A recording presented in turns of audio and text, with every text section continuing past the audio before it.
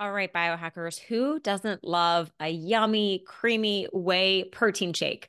Oh, it is such a treat. And I really love it as a meal replacement, post-workout recovery, maybe even a midday snack. So this is why I have to tell you about Puri protein powder. I absolutely love the bourbon vanilla flavor and the chocolate, but I think I got to go with the vanilla as my favorite. So it's smooth, it's delicious, and you know what else? It's pretty awesome that the flavors come from real natural ingredients like the bourbon vanilla seeds from Madagascar. And let's talk about quality because there's a lot of junk whey protein on the market that I would not recommend. So, the Puree whey protein, it comes from pasture-raised cow's milk with no hormones, no GMOs, and no pesticides. This is because Puree's mission has always been to be the best at offering pure, clean, and superior products that support health and well-being. And what I think truly sets them apart is that they are fully transparent with their product testing. Every batch is third-party tested against more than 200 contaminants and certified clean by the Clean Label Project. Not all brands can say this. Plus, each product contains a QR code so you can personally scan it and review the test results at home. I know you're excited to try it out. So, what you're going to do is head on over to puri.com/biohackerbabes. That's PUORI.com/biohackerbabes. And then make sure you use promo code biohackerbabes at checkout to save 20%. All right, let's get back to the show. We're digging deep and asking the questions we need to ask. Years of stress, and not just emotional. I was depleting my body. I was malnourished. I'm working out like crazy. I'm eating all these healthy foods. How could I not be well? We have to get back to the basics. We can change the way our genes are expressed. Anyone that wants to improve their health or upgrade their health, they should be biohacking. My name is Renee. And I'm Lauren. We are the Biohacker Babes. We're sisters, and we're joining forces to empower you to become your own biohacker and upgrade your life. The Biohacker Babes podcast aims to create insight into the body's natural healing abilities, strengthen your intuition, and empower you with techniques and modalities to optimize your health and wellness. Because life is too short to not feel your best every single day. This podcast offers health, fitness, and nutritional information and is designed for educational purposes only. You should not rely on this information as a substitute for, nor does it replace professional medical advice, diagnosis, or treatment. If you have any concerns or questions about your health, you should always consult with a physician or other healthcare professional. Thank you for joining us, and welcome to the show. Welcome to the Biohacker Babes. This is episode 68. I am Lauren, and I'm here with my sister, Renee. Hello, everyone. We have a guest for you today. His name is Joe Cohen. He is the founder of Self Decode. Self Decode is a really awesome platform for genetic testing. So it's a way to personalize your health, wellness, fitness, routine, lifestyle based on your genetics. So this is kind of the first time we're really getting into the genetic component. We talked about it a little bit with Christine Dinice, but if you remember, Christine and Joe are friends, and this is the platform that Christine was talking about. So we'll take a deep dive today with Joe. I think it's really fascinating. Renee and I obviously are incredibly motivated by personalization and really finding out what works for you. And I think it doesn't get deeper than genetics, right, Renee? Anything about that?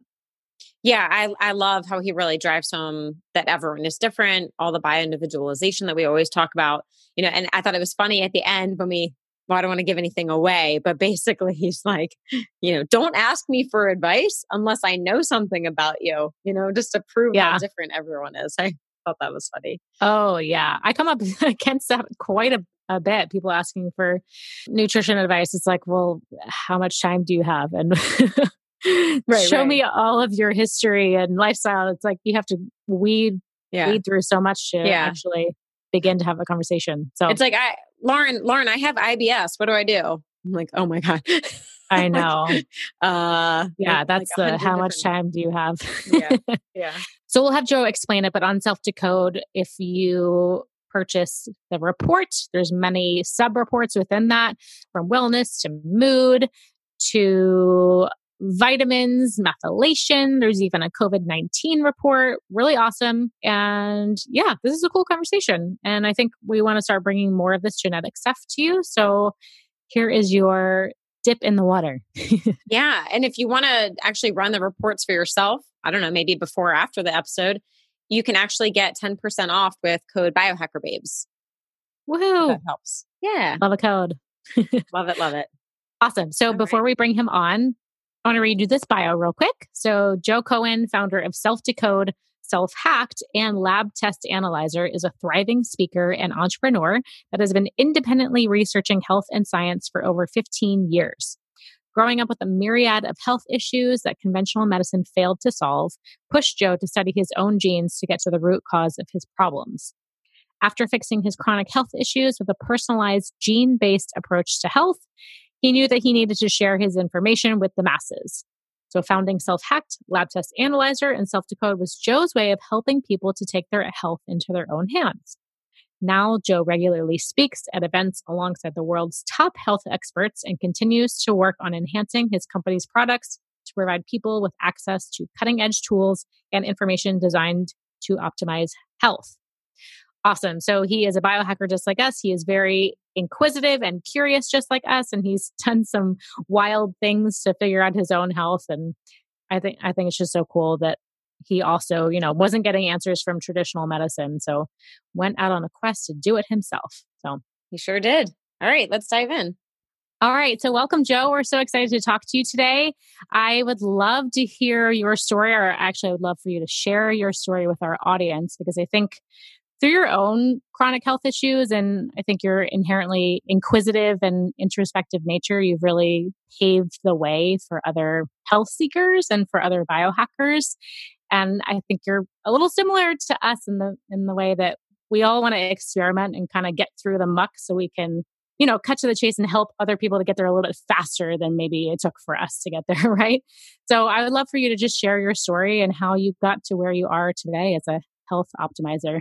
Yeah, definitely. Thanks for having me here. So growing up, I kind of was one of these people with a lot of different health issues. I started to experience health issues when I was an adolescent, probably like 13 years old. I would get tired after eating, just kind of gut problems. But something, wasn't so bad. I guess as I got older, the problems got worse. And I feel like a lot of people can relate to that. Whereas they didn't have a problem one day, and then as they got older, maybe they did not feel as good, right? Maybe you can't drink a 6-pack of beer in one shot and then be fine the next day, whereas maybe you were able to do that in college or younger, whatever it is. So I kind of went through, but I was starting off at a stage where I was, not doing well with I was just not doing well. But on the other hand, I went to doctors and they said I was healthy, right? There didn't seem to be anything blatantly wrong with me, and I didn't have any disease that they could diagnose me with. So I was in this kind of, space where I didn't have a serious disease. I wasn't going to die, but I knew I wasn't optimally healthy. And as time went on and I got worse, it became more of an imperative to optimize myself because, I was basically like 25 already, 26. And I was just like, I can't, how am I supposed to hold down a job? How am I supposed to have relationships or do anything? How am I supposed to live life optimally if I can't, if I'm not optimal, right? I can't, there's just a whole bunch of things wrong. My gut issues, sleep. And I was just, all these things that weren't necessarily categorized as serious disease, but I was, I was far from optimal. I was already researching health even in high school, but really in my 20s, early 20s, I was really researching it. I was learning about medicine and biology, and I started to learn a lot about the body. And something that was always fascinating to me was it seemed very clear that everyone was coming out with their personal journey that is what helped them. Compared to all the personal journeys, you would find out that there were 100 different stories about what helped an individual for the same issue usually, right? Mm-hmm. So, there's some, common ones, there's some common things that you would gather, but what you see is that a lot of people, you would hear a lot of stories about a given issue, and a whole bunch of different things help different people. And so I was always fascinated by, why does one thing work for one person and not work for another person? If I read that some worked for somebody, I would always ask myself, I wonder how this person is built. Necessarily have to try this thing and categorize them in ways that, basically categorize them from a biological perspective. So one of the first things was like Th1 and Th2 in how different people's immune system was built. And now I learned through a lot of reading, and there's a whole bunch of different pathways. But the bottom line is that I was fascinated by the differences between people and how different therapies or different approaches can optimize different people. Everyone has their own kryptonite, and you have to find out what your kryptonite is, and that's how you can become optimal. Personally, I figured out what my kryptonites were, and I fixed all my issues, and I became optimal. And I used my genetics and lab tests in order to personalize my approach, in order to see how I was different. What are the things that can help me? And that's how I got into the space. That's an amazing journey. I actually had a very similar story where traditional doctors said I was healthy, but I knew I wasn't optimal in my mid-20s. So I feel your pain, but you've learned so much and you've been able to help so many people now. And I'm curious maybe you can share what your kryptonites were. I mean, I know this is going to be different for everyone, but like for you, was there anything that really stood out that you were surprised or shocked about? Well, one of my kryptonites, one of the main ones, was food sensitivities. And what was very important, the thing is that even if you know your kryptonite is food sensitivities, you don't know which foods can give you problems. Everyone has different problems with different foods. I had to figure out, number one, that it was from food sensitivities, which was something that wasn't apparent. And the reason it wasn't apparent is because I'm also a skeptical person. Like, if you go to enough doctors, every doctor will tell you something else. You might realize that specialists, they're going to tell you all of them have to do with your brain. Whatever specialist you go to, they're going to tell you that your problems are from that area where they have a specialty. So I'm very skeptical. And, I was always skeptical of like specialists, and I always felt like I needed some kind of some objective data about what my issues were and how they were different from other people. Like, it's almost like if I were to go to a doctor, I would ask them, what do you tell your other patients, and how do you differentiate me from your other patients, right? What are the tests you use? What are the methods you use? I think it's really important that you understand the methodology about what they're saying, why, that they're not just giving the same information to everyone, right? So, first I learned that I had food sensitivities in part through my genetics and in part through self-experimentation. We actually have a food sensitivity report now, and earlier on in the days, it wasn't, so apparent from genetics, but we created a food sensitivity report to make that easier. And we have a whole bunch of different topics. But one of the topics that that shows high risk for me is lectin sensitivity. That lectin sensitivity has to do with the cannabinoid system. And I discovered that pretty early on because I was getting a lot of clients and I was doing a lot of my own research. And I realized that the people that were sensitive to these foods, to a variety of grains and things like that, beans, they had these genes that were increasing their sensitivities to lectins, and see that pot does, marijuana, THC, right? So THC has like happy and anti-anxiety effect. On the cannabinoid receptor, it's in some ways it could have like a paranoia effect for some people, which is based on genetics as well. But essentially, it also is a very potent anti-inflammatory. And if your cannabinoid receptor is not working, that can result in an inflammatory profile, and particularly in the gut where the cannabinoid receptors are most rich, and in the brain.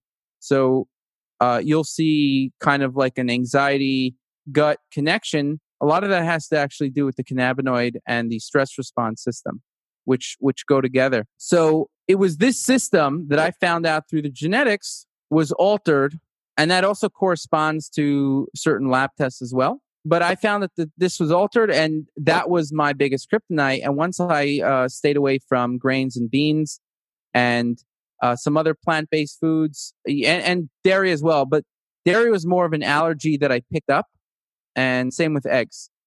So there were food allergies that I picked up over time. I actually know when I picked up the egg allergies, but I had food sensitivities for a really long time. And so the point is that food sensitivities was my kryptonite, and I was able to not only find that out, but also once you know that it's working with the cannabinoid receptor, there's a lot of ways to mitigate them as well. That's so interesting. And just the lectin piece, I think that's so important to talk about because everyone is talking about Dr. Gundry's work on lectins. And there's these two camps where everyone's like, lectins are killing us and lectins are fine.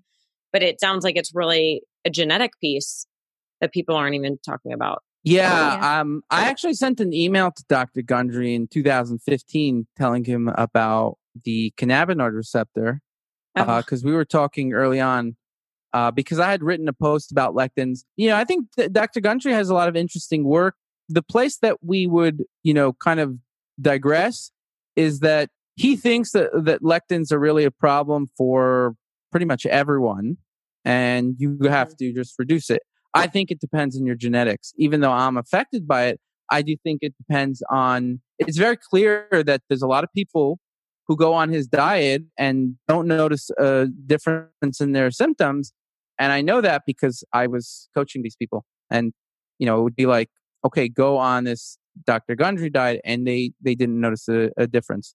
Now there were people who did notice the difference, and the point is that's where it really comes in. You got to know who is going to do well on what. It's not that his diet doesn't have value. It's just that you got to know who it has value for. Yeah. So Joe, actually, I ran my food report on your website, and I have lower than average sensitivity to lectins. And I read Dr. Gundry's book, and I never really felt called to do that diet. So I never totally went lectin free. So maybe my intuition just kind of picked up on that, but it seems like genetically I do okay. Yeah. I mean, I would agree with that. Right. So, I mean, your genetics is not everything, just to be clear. I mean, it's kind of like a propensity. Now, certain events happen in people's lifetimes, which can change it. There's genetic expression, but like you're saying that if you're low on the lectin sensitivity, I would assume that if you're having a given issue, it's probably not the source of it. Right. Now, it could be from other aspects of food, but the lectin sensitivity really comes when you study the genetics of these food sensitivities, like very generic kind of food sensitivities. We're not talking about sensitive to, one specific food, someone's just sensitive to avocados or something, right? We're talking about like a very generic food sensitivity to plant-based foods. That's how I would categorize lectin sensitivity, because lectins are in all plant-based foods, and there's many different kinds of lectins. So it's a very generic kind of plant protein that is broadly in plant foods. And in general, plants stimulate the immune system. And people have different immune profiles where some people already have an overactive immune system.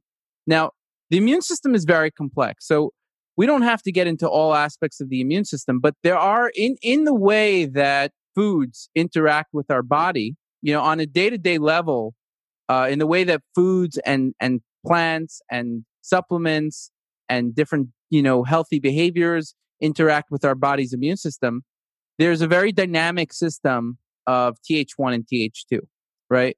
And it's just this T helper system. You don't have to, know exactly what it is, but the point is that there's this balance between the immune system that it's either goes in one direction or another. And people who are balanced in the one Th1 system have one kind of problem, and people who are in the Th2 have a different set of issues. And some people have both one and two dominant, right? The point is that most often people are imbalanced in one way, where they'll have high levels of one or the other, and there's different negatives about that. And there's different positives as well. Now, one of the negatives is that foods plant-based foods stimulate this system, the Th1 system, which basically like the Th1 is where the immune system is overactive. Th2, when you stimulate that, the immune system actually becomes underactive. You don't want the immune system to be too overactive in one way, and you don't want it to be too underactive in one way. You want it to be balanced. And basically, people are on some kind of somewhere on the weight scale, somewhere on the scale where, for example, on the one hand, you have people like carnivores who maybe they only eat steak and nothing else, or only eat meat and nothing else. And then on the other hand, you have vegans that only eat plants and nothing else, right? And there's people who do well on both, right? And they swear by it. With veganism, there is some ideology. I think there's merits to it besides the health aspects of it. So there's a kind of ideology towards that. But if you actually take away the ideology, I do believe that there are some people that feel better on a vegan diet. I don't think it's the healthiest diet in general, but basically what that goes to show you is that there is a balance of people who do well with basically no plants, and then there's people who do well with all plants. And between that, there's most people I think do well with a mix of plants and meats, animal foods. So the way the immune system is built is that people who are very tilted to the Th1 side of things, they do better with more animal foods because the plants stimulate Th1 even more. I'm someone who is tilted to Th1, and that means that I do better with less plants, because if I ate a lot of plants, it would stimulate my immune system, and that would cause inflammation for me once it goes overboard. And for people who are Th2 dominant, they do better with plants because that means their immune system is underactive in this way, and they are better off by stimulating the immune system in this way, right? And that's kind of the big dichotomy. Now, I realized that this was very important for a long time. I was talking about this since 2013, 2014 already. And definitely one of the first, I think I was the first person to talk about it on the internet, not in the scientific literature, right? There's a lot of science on it before that. I think since like 1990 or something. But it's just it wasn't really in the forefront. What I didn't realize, I knew that it had something to do with the food sensitivity. I didn't realize how strongly related it was. And then when we started to do research on the genetics, I had my team do research. We start to realize that 90% of the genes was involved in that system in one way or another. That was like a really interesting, I thought it maybe was like 10, 20% of these food sensitivities, but these broad-based food sensitivities, but it actually seems like it's quite extensive. It's extremely significant. And it makes sense when you think about it, because the things that reduce the Th1 dominance for me actually allow me to eat more plants. So right now, I basically know when to eat plants, because I know if I do something that reduces my Th1 dominance, then I have more tolerance to plants to stimulate it. So for example, rigorous exercise is something, and sun are things that reduce the Th1 system, right? And right after I get a lot of sun, or right after I do a lot of exercise, I have more of leeway in eating more plant-based foods. And that's kind of where I shift my plant-based foods. And I'm not talking about grains or beans. Those are just too much for me in general. But I'm talking about things like nuts, seeds, fruits, and maybe some starchy vegetables. So I make sure to plan my timings of when I'm eating things based on the system. And now that we have the food sensitivity report, not only do we have advice in it, but we also show you if you are lectin sensitive and if you have certain other sensitivities with different foods. So question, and this is kind of a complex question, where did T17 and like TREG fit in there? So like we have a lot of different T cells, and they all have to sort of like work together to orchestrate the immune system. And as you were saying, like you can upregulate or downregulate. And I think it's such an interesting year to be talking about that, as everyone is following this plant-based trend, and also with what's happening on the planet with the virus. There's like so much upregulation. So question number one is, how do you test for those particular T cells? And it sounds like the lifestyle modifications are actually pretty basic. getting exercise, getting sunshine, breathing, getting hydration. So to what point do you really have to dial in to those particular propensities if in the end the lifestyle modifications are, I would say, like on the general side? Well, not all of them are on the general side. So a lot of supplements are, probably half of the supplements are Th1 stimulating and the other half are herbals. The herbals usually fall into one or the other. And a lot of supplements also fall into one or the other. And it's more important I only take supplements that generally 95% of the supplements I take inhibit Th1. So number one is it's very important to know if you have this lectin sensitivity or not based on the diet that you should do. Some of the health, recommendations would be generic. It's always going to be good to get some sun, right? Yeah. No, it's always going to be good to exercise a little. The question is how much. And, I think it's very important to know, number one, if you have these propensities to lectin sensitivity, so that if you have problems, you know first you do want to look at your diet.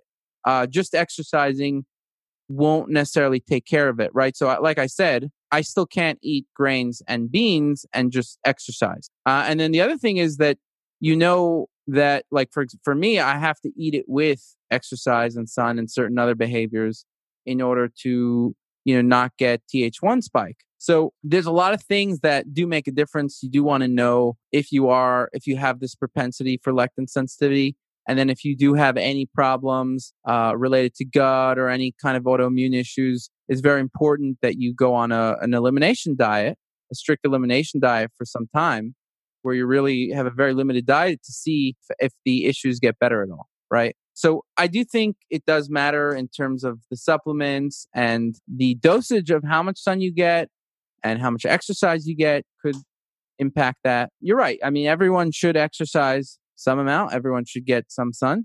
How much you get, that is dependent on a number of variables, like for sun, how light is your skin, and how is your immune system balanced. So yeah. And how do you know if your immune system is balanced, like between Th1 and Th2? Is that part of the testing? We don't have a report out on that yet, but for the lectin test, basically, if you're high on lectin sensitivity, this is kind of, pro tip here.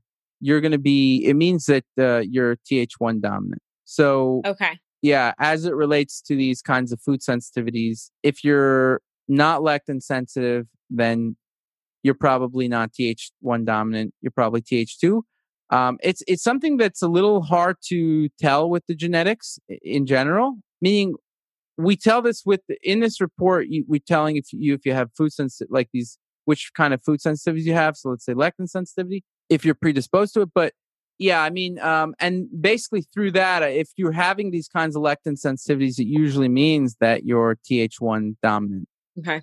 Yeah, interesting. I'm looking at my report again, and the only thing that came up like in the red for me really high was alcohol. It says I'm alcohol intolerant. Interesting. Okay. So could explain why I get the worst hangovers. Okay. Yeah. I mean, if I have 2 drinks, it takes me a whole day to recover. Like, oh, that shouldn't happen. Yeah. I mean, so that means you don't do well with alcohol. Definitely. Yeah. I mean, interesting. Yeah. There's people who can drink. They have like 4 or 6 drinks every day and they're just like, fine. I don't know how they do it, but it blows my mind when I see that. I mean, it's genetics. It's okay. Yeah. Yeah, definitely. Yeah. So Joe, I actually want to take a step back and talk about self-decode and what you're doing. So for our audience, for anyone that doesn't know about genetic sequencing or SNPs, these polymorphisms, which are like genetic variations, which, as you said before, it doesn't mean that you are going to get a disease. But if your body is put in the right environment, you could be really susceptible to developing that. Can you give like a basic overview of the SNPs that are presented on self-decode and how that's presented? Sure. So like you were saying, it's extremely difficult to try to guess someone's risk from genetics because there's genetic expression that can change based on your lifestyle, right? And that's kind of what we're trying to do. We're not trying to... The most important things about what we're doing is not giving you the risk. It's more like telling you, here's how you can optimize for this specific issue. Everyone has a bunch of I mean, we're born with about 10 million variations in the gene between individuals. Meaning like the human population has about 10 million variations in terms of these SNPs, and these are kind of like single variations within the DNA, and it's 10 million out of 3 billion. We're 99.9% quite similar, but then you have these small variations that can actually make a very big difference. We're also 99% similar to chimpanzees, and it's quite a significant difference. So between individuals, just a dozen of these kind of changes can sometimes have a significant difference. You want to find out, number one is the way that you would go about with your genetics and looking at self-decode in general is you want to first think about, what do I want to optimize? Genetics right now is not at the point where you're going to say, okay, just tell me what I got to do and we don't know anything about you. No. What you need to say is, okay, what do I want to optimize? This way you go in, you can narrow, it's kind of like if you're looking, if you're looking at the globe and you're like, take me somewhere in the globe, it's like, no, tell us which state you want to go in first, right? And then we can like narrow that down. And it's like, okay, now, because the genome is quite big, we want to see where exactly do we want to hone in and give you advice about, right? Because you can't just give generic like advice on just the whole genome. Yeah, it's quite overwhelming if you look at it's huge. Yeah, all of it. So you got to pick a topic that you want to improve on, and that could change over time. And that's kind of how I do it as well. I have a topic that I'm interested in, and then I look at that, right? So then what we do is we have these, we take the 30 most important genes on a topic and we do the research. We look up the recommendations for each gene and we put them in the Self-Decode personalized health blog that you can see if you're a member. So each blog post changes based on your genetics. And so you could do like a deep dive if you want. You could look at what are your top 5 genes for a given topic. And these topics could be weight, it could be sleep, it could be mood, it could be a whole bunch of, it could be respiratory infections, which is popular now because of COVID. We have attention, pain, gut health. That's a big one. Trauma. Allergies, longevity, thyroid. We have a lot of different topics, cognitive function. And so what do you want to improve? Now, once you pick what you want to improve, then you can look at the Self-Decode blog and the reports that we have on the topic. And the Self-Decode blog will give you the top 5 genes or the top 5 genes that you need to look at and read about. And it shouldn't take you more than 15 minutes to read about these top 5 genes. And it automatically sorts it based on where you have the most risk, right? Where the biggest associations are for a given condition. And then you want to also look at your report. Each of these posts also has recommendations. And then you want to look at the recommendations, maybe do a little bit of research. We also have Self-Hack that comes with it. So it's a private, library for Self-Decode users. You also want to see if there's any lab tests. We also have a lab analyzer built into Self-Decode. So you get quite a lot of things that are combined with it. The lab analyzer, the private database of information on Self-Hack. And so you look at the reports and they give you personalized summaries of prioritized list of supplements or healthy lifestyle factors that you should try to implement and see how you do. So they're prioritized from like usually 1 to 25 or something like that. And then you could go from 1 and then go to 2 and then 3. And so what we're doing there is we're looking at the genes that are increasing your risk. And then we have our algorithm that looks at what are the recommendations based on all of these genes within this given topic. So while it could be quite big in the beginning, the way that we narrow it down is number 1 by the topic. And then number 2 is we look at the most important genes for that topic. And then we're looking at your genes in particular. So which ones are you most at risk for? And that generally will come down to like 10 different genes. And you could read about the top 5 or whatever you want. And I'd say that is the most important. And then you'll have a good action plan after you have your report to try to implement some of the stuff in order to improve that area, and you'll want to track that with your lab tests as well, and try to get lab tests to see where your baseline is. So can you just explain for the user what they would experience in using the lab tests with the genetics? Because we know with lab tests, if you're measuring blood, you're finding like pretty real data, comparing it to the likelihood or the propensity for a variation or disease outcome. So what does that user experience look like? Let's say we sell labs. We will be selling. I mean, we sell labs. Once this airs, at least we'll be selling labs. We're in the process of doing that. Let's say if you want to go to your doctor and get labs, that's also fine. Or if you already have labs, that's great. You basically upload your labs, and each topic has different labs that you want to get. We also categorize them so that you can look at which labs you want to get. You want to, okay, so what the lab analyzer does is it basically, it also ranks the labs that are most out of the optimal range. And then it gives you a bunch of information on each lab test to show what it means and how you can improve it. Basically, like, it really goes together with the genetics, because genetics can tell you your propensity. It can also give you some recommendations. And then the labs is better at tracking, right? You can't track with genetics except seeing how you feel. But with the labs, you can track, let's say, your CRP and see if your inflammation is going down.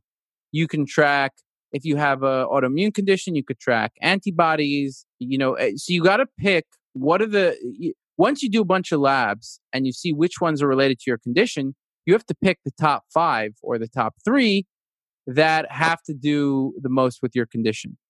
And if you don't know what you're doing exactly, we try to help you out with the software. But some people maybe have they have a doctor or coach help them out or whatever. But essentially, you got to do a bunch of lab tests that are related to a given topic and see which ones come out suboptimal. Not only abnormal, but suboptimal. And we filter them by the labs that are most suboptimal, so they'll come up to the top. And then you want to see, okay, does this lab have to do with my condition? After all is said and done, you usually end up with 3 to 5 lab tests that you want to track over time. And then you implement the regimen and then do another test after 3 months and see how these labs are doing, right? So it could be very broad depending on what the topic is. But if it's something to do with inflammation, you definitely want to check your hsCRP. If it's blood sugar levels, you want to check your HbA1c. So you really have to just find which are the markers that you want to track, and those are going to depend on what issue you have. With food sensitivities, for me, I was tracking my thyroid hormones. You can track adiponectin to some degree, but also TNF alpha. But those are specialized labs. The hsCRP can move a bit, but it's very subtle. The main thing that I was tracking that I noticed when my issues got better were my free T3 went up. That's probably not, it's probably harder to track in general, but also there were a variety of inflammatory markers that went down. Your ferritin should go up as well, because when you have more gut inflammation, it blocks iron absorption. And so ferritin is a measure of iron, and my ferritin went up. So there's no very easily accessible. There were some inflammatory markers that were high, but they're not the most accessible. It's kind of like total antibodies were a little higher, stuff like that. Yeah, so you really have to dial down. Yeah, you got to dial down and what are the top 3 markers that you want to check, and then check them over time. Mm-hmm. Yeah, that's cool. I also like that you do the gene packs. That's something that Christine Dinese pointed us in that direction, to look at the gene packs, because we know like there's so many, and there's like the popular genes, MTHFR, which is the sexy gene. It's like the one that everybody knows about, but how important is that? We have to look at the bigger picture, right? So I like that you're categorizing and sort of, I think, attempting to simplify, even though it's still pretty complex. Yeah, the gene packs can be complex, but basically the idea of that was that if you have someone that wants to look at, especially a practitioner wants to look at a given number of genes, they could create their own pack and then look at that for their clients in an easy way. So that's kind of the idea there. But yeah, I mean, that is a lot harder because it doesn't have a lot of the information, whereas the personalized blog and the reports have all the information contained. So they can allow, the layperson to read through it. Yeah, that's great. Yeah. Yeah. I mean, I really love the wellness reports. It just nice layout, really easy to follow. People can pick whatever they're really interested in. And just myself, like playing around, I mean, some things I noticed, like you were saying, compare the labs to your genes. So like my labs came back high vitamin B12, good vitamin D, low iron, low ferritin. Just throw those three out. And low triglycerides. Okay. Went to the genetic testing and I have high risk for high B12, high risk for low vitamin D, high risk for low iron, and high risk for high triglycerides. So I thought just those four, like looking at that and being like, okay, this is what I need to focus on. Like you said, like you pick your top things. I need to do some regular lab testing and really watch those. Yeah, 100%. Exactly. Yeah. So yeah, I had a very similar experience too, because Renee, we both know our B12 is high. And I think I had an increased risk for, I think, low LDL, but my LDL is actually high. Like some of them were sort of the opposite of what I would expect. So really powerful to. Yeah. The thing is that you really have to, that's why we're a big fan of labs. The labs tell you what is actually like where you are actually at a given time. Mm-hmm. And right. We're going, I mean, we're actually going to be, in a few months, we're going to be redoing the whole report system and coming out with it's going to be even simpler. So I'm really excited about that. But yeah, I mean, labs, I think that you really have to look at your labs as well. If you can, and you got to identify the top 3 labs that, that you want to keep track of. Yeah. Yeah, absolutely. exactly. So Joe, I'm just curious, before you had Self Decode, before you created the system and looking at the genetics, I know you're like a big experimentation guy, like just going all in and trying to figure out what works, what doesn't work for you. I'm curious about like, what was the craziest experiment you tried, or which experiment maybe gave you results that were really surprising? Or is there an anecdote in there that's just kind of crazy or really memorable? That's funny. Let's see. What are the craziest experiments I've tried? I don't know. I tried a lot of crazy experiments. I was just, when I try something, I just go like gung ho. I go all out. I don't really do crazy experiments now, but it was great. Like I would eat a half a bottle of Sriracha and see how I felt. Oh wow! Yeah. How did that work out? Not good. I did that for like a week. That was crazy. Were you tracking symptoms? Like, what was the end goal of that? Was it just in the moment physiological symptoms, or were you actually tracking data? I was tracking physiological symptoms. I don't know. I was kind of doing experiments myself to see, I would see that something worked in a certain mechanism, and I'm like, all right, let me go all out on that. It was just, I did some weird stuff, and I don't recommend it. But honestly, I think that, there's no glory in trying crazy stuff. I think people really need, it was like an occupation for a couple of years, just doing crazy experiments. And honestly, the more I got into genetics, the more I stopped with crazy experiments. I just kind of I was able to narrow in better on what I needed to do. It was just a more sensible way to go about it. And then also tracking the lab tests. Honestly, I don't really do crazy experiments anymore. I think, now I've settled in more or less. I'll do small experiments, but I'm pretty happy. The things I change is basically like, I'll get into different things that I want to improve. Sometimes I want to improve my mood. Sometimes I want to improve, my cognitive function more. Sometimes I want to improve, just like longevity or my immune system. There's just different periods. So it's really, it really fluctuates. And so I'll change my regimen a bit based on that. I'll look at my different reports. I'll look at my genetics, of course. We're moving to a point where personalized medicine is really taking hold. It's very clear that we're all unique, right? We all have our unique differences and we all respond differently to different things.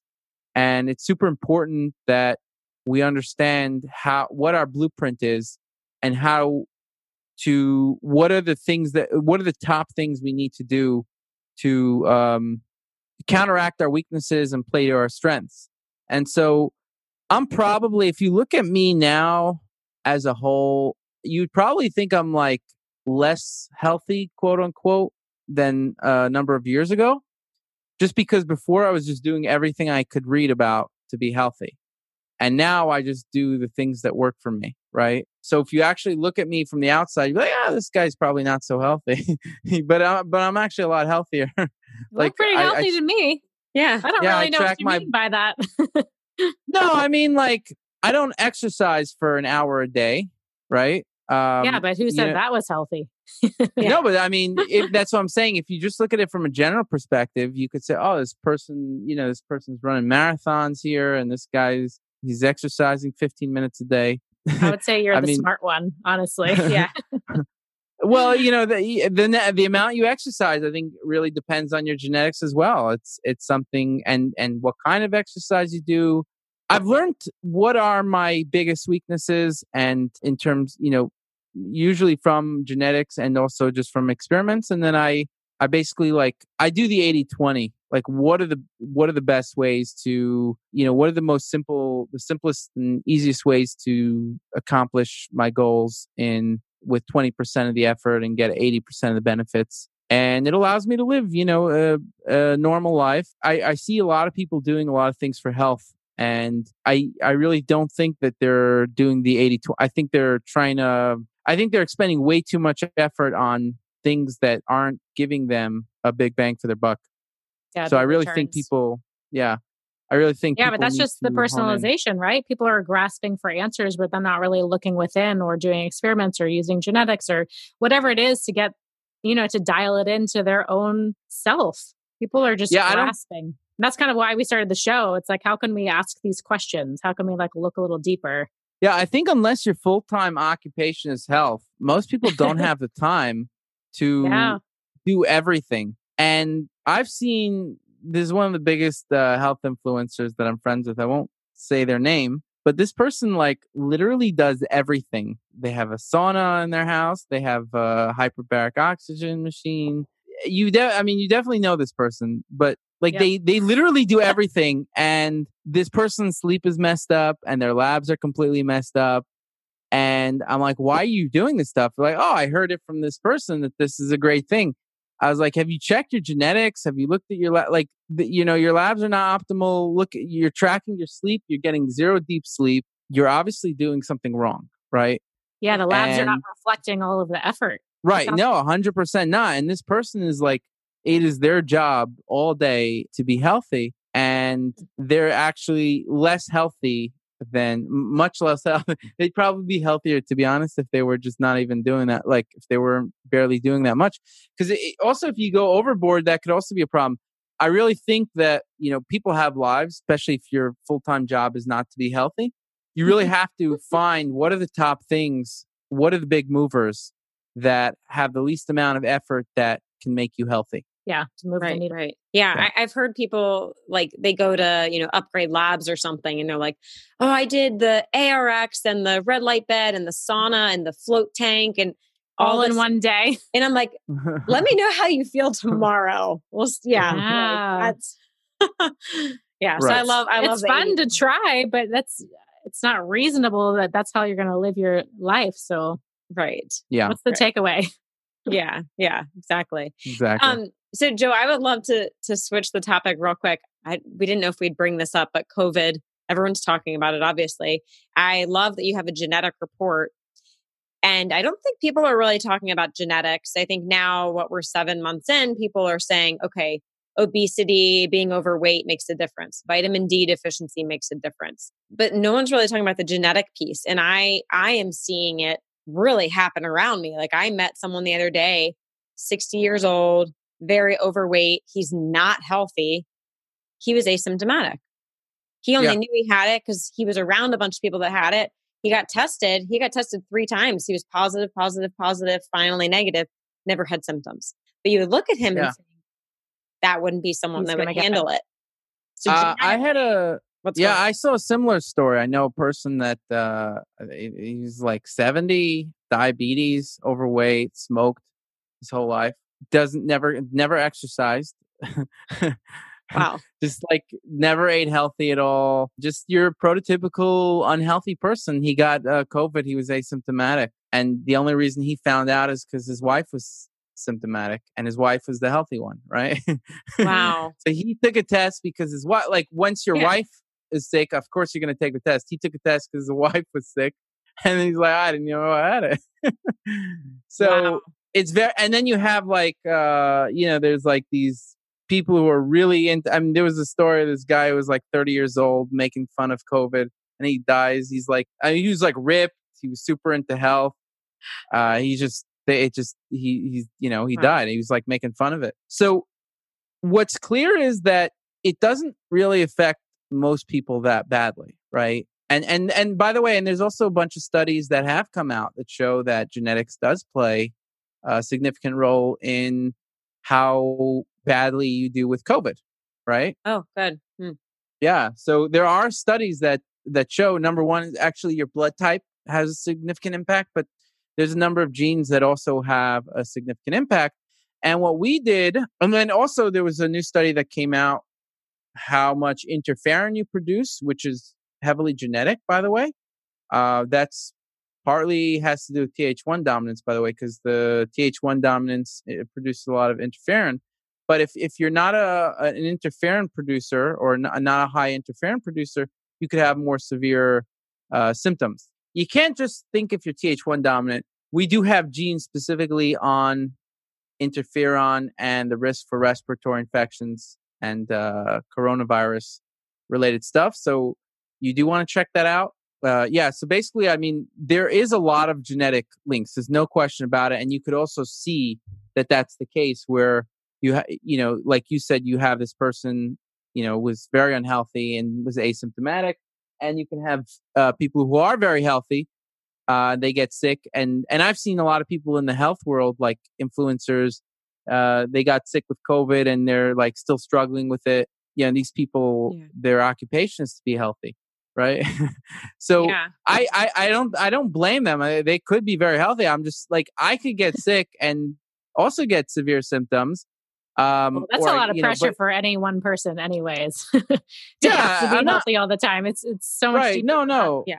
I'm not blaming them if someone gets COVID, because I do think it's very heavily genetic. But the good news is that since we can identify a lot of the genes, we could also identify how to counteract some of the weaknesses and what are things that people could do to perhaps lower their, weaknesses, right? To improve upon their weaknesses. And I know what my weaknesses are. So I actually have a high genetic propensity to negative symptoms from COVID. I have a blood type A. Across the board, or is that like respiratory symptoms? Yeah, pretty much across the board. I mean, like everything that I look, I mean, like there's my blood type, number one, and there's like some genes that are directly related to it that I have increased risk for. There's a number of genes that are somewhat problematic for me. And I know that I'm in increased risk. Now, I'm relatively young, so I don't think anything too bad is going to happen. But even not, I don't want to deal with like lung scarring or any of that kind of crap. I'm not afraid of surviving or not. That's not my fear. But I don't want to come out bruised, after like dealing with first of all, I don't even want to get a flu or whatever. So it's important for me to know what the weaknesses are and know how to counteract those weaknesses. And that's what I look at. So I know that, I'm part of my protocol now is based on that, is counteracting some weaknesses, and after this COVID thing is going to blow over after time, then my regimen will change a bit. But I think in general, respiratory infections are one of the top 10 killers in the world. Well, at least in the U.S. and developed countries. And COVID is kind of like another one. Like, it's a respiratory killer. With COVID, it's like the number one killer probably in the world right now, respiratory infections. the developed world. So I think it's quite important, right? Yeah. I think I mean, everyone should know. I have a handful of, I guess, the genes that give me, some increased risk. And I wish Joe, I had COVID back in June. I wish I had known this information back then, because maybe I would have changed my supplement program a little bit. But I got through it pretty unscathed, I would say. Yeah. Also, it depends on your gender. So we have also a risk assessment tool that is a complement to your genetics. Looking at COVID just from your genetics is not the best thing. You want to look at, we have a risk assessment tool for that reason, right? So that's equal, if not more. For example, the biggest factor is just going to be your age, no matter what your genetics is, right? Second biggest factor is probably going to be your gender. Like women just are not affected by it as much. And it seems like it has to do with testosterone and male hormones, whereas estrogen is protective. So, but me, I'm across the board. Besides my age, male, reasonably high testosterone, I got all these genetic factors. I think I'm pretty, like, for my age group, I'm pretty high risk, but I mean, but my age definitely lowers the risk a lot. But I still, even though I'm relatively young, I still have a regimen in place that, like, it's in my cabinet. If I get COVID, here's what I do. Right. You're ready. Yeah. It's good to have the emergency pack. Yeah. The emergency pack is ready to go. Yeah. I love that. So if anyone is interested in getting the COVID report, it's part of the package, right? On Self Decode. Yeah. Self Decode is quite a large platform with all these different kinds of genetic tools. You get the personalized blog, the wellness reports, and a whole bunch of other features and that are related to genetics. And then you also get the lab analyzer, and you also get access to the Self-Hack database of articles, which is quite comprehensive. Well, and we're looking forward to seeing the optimization of the site in the coming weeks, but we'll set our audience there. There's a lot of big changes coming over the next couple months. We have a risk assessor tool because that's coming up in less than a week. So by the time this is out, it should be out already. Basically, what that does is, you have your genetic risks, but what we see is that we don't like that. Sometimes it could be misleading because, it doesn't take into account the lifestyle. So what we're doing is we're taking the risk assessment to where we built a risk assessment tool that you could put in lifestyle factors like, how old are you? How much do you weigh? How often do you exercise? And then we can combine it with the genetics. Right now, it's going to be on its own, but in a few months, we're going to combine everything together to give you a comprehensive overview on all the stuff that, like, the risk assessment plus your genetics to give you one number on your risk. That's going to be a way more accurate, take on what your actual risk is rather than your genetic risk and then also your lifestyle risk. Very cool. Awesome. Very exciting. I love it. Okay. So Self Decode, it's in the show notes if you want to check that out. Joe, before we let you go, we always like to ask our guests if you could give our audience just one piece of advice or takeaway, something they could start working on today, right now, to start optimizing body, mind, anything, any sort of optimization, whatever comes to mind for you. So, that's a good question. I don't think, it goes kind of back to, I really think you got to understand yourself before people will ask me for advice sometimes. And it's like, I don't know anything about your genetics, anything about your lab tests, or anything about you. How much did I tell you something? Like, seriously? Like, great answer. I don't, okay, let me, first get your genetics tested and then let's talk. Or, I really think that you need to get data about yourself before. It's kind of like anything. If you start a business, you need data about what is making you money, what is not making you money, how your customers are liking your product. Anything you do, you need data, but we don't take in data about our own body. And we have the genetic blueprint that you can sequence for cheap, very cheap. And you have lab tests you can take. And now we have software that you can use to analyze it. I really think my thing is, I personally believe that when you want to make a change, you really have to, it's got to be a biological change in order to be effective. Yeah. And so I would recommend that people really start getting data about themselves and start using that data to make better decisions about your own body. And stop asking for advice until you've done your own work, right? Yeah.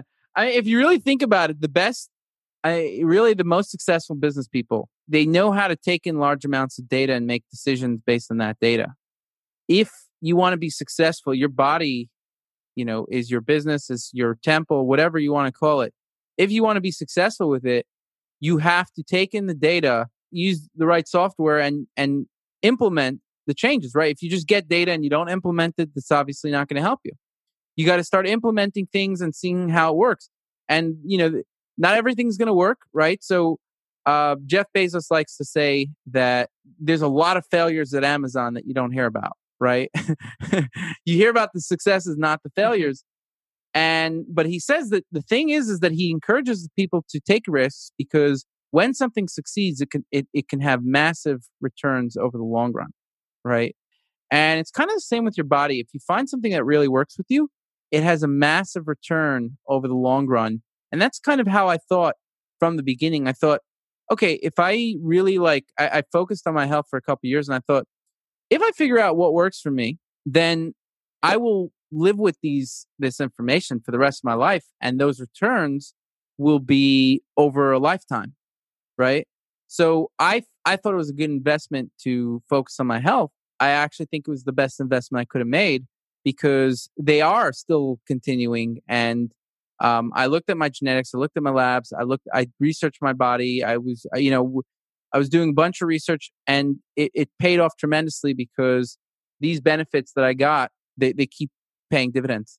I love that analogy. It's almost like compound interest, right? Like start saving money when you're 10, and when you're 90, it's going to be. It's it's even more than it's like exponential almost. Because if I wouldn't have done that, if I would have just been like everyone else, I'm just going to power through this until I just, and just it would have been that I would have just been stuck in this cycle of like trying to do more, but then not being able to do more, getting worse over time, just because my body's breaking down, not able to do what I want to do. Just I'd be less happy because my mood is worse, less healthy, gut problems. I wouldn't have any kind of social life whatsoever. I wouldn't have a job. It just would really be bad from every angle that you can look at it. Whereas now it's just completely different story. I can, work 60 hours a week. I can have relationships. I can juggle a lot of things.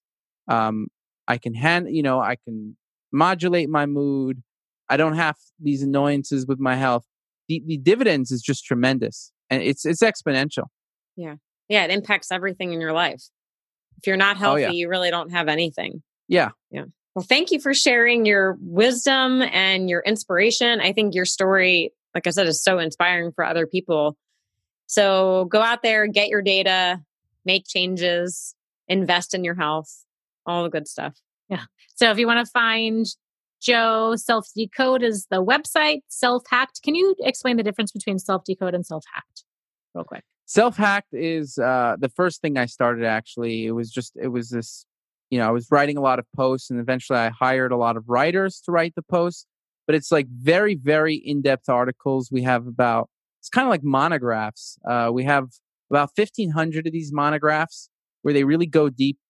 They do these deep dives into each supplement and whatever topic we discuss. It's a very deep dive, but it doesn't take into account genetics. And we needed these articles anyway because, let's say we recommend a certain supplement. We want you to then go to Self Hack and really do a deep dive, and you could see what are the things that you can do. So when I'm researching supplements or anything, if we have a post on it in Self Hack, I always read that first. I always find it to be the most thorough and the best, but it doesn't take into account genetics, but it is kind of a private database because you could only see a very limited number of articles a month if you're not a subscriber. But if you're a subscriber, you get the whole package. Very cool. Great resource. Awesome. And then also on Instagram, Self Decode, and on Facebook. Which one are you more active on? Like if people really want to find what you're up to? More on Instagram, definitely. We have the company account, Self Decode. It's more active on Instagram. My own Instagram handle is Mr. Biohacker. Love it. And then we have the company account. It's more active on Instagram. Great. Cool. All right. Go find him. Joe, thank you so much for joining us today and chatting with us. And we'll send our audience to you. And we hope you have an amazing day. Thank you. And thanks to everyone for tuning in. We'll see you next time. Love this episode of the Biohacker Babes podcast? Head over to Apple Podcasts to subscribe, rate, and leave a review. We truly appreciate your support. Until then, happy biohacking.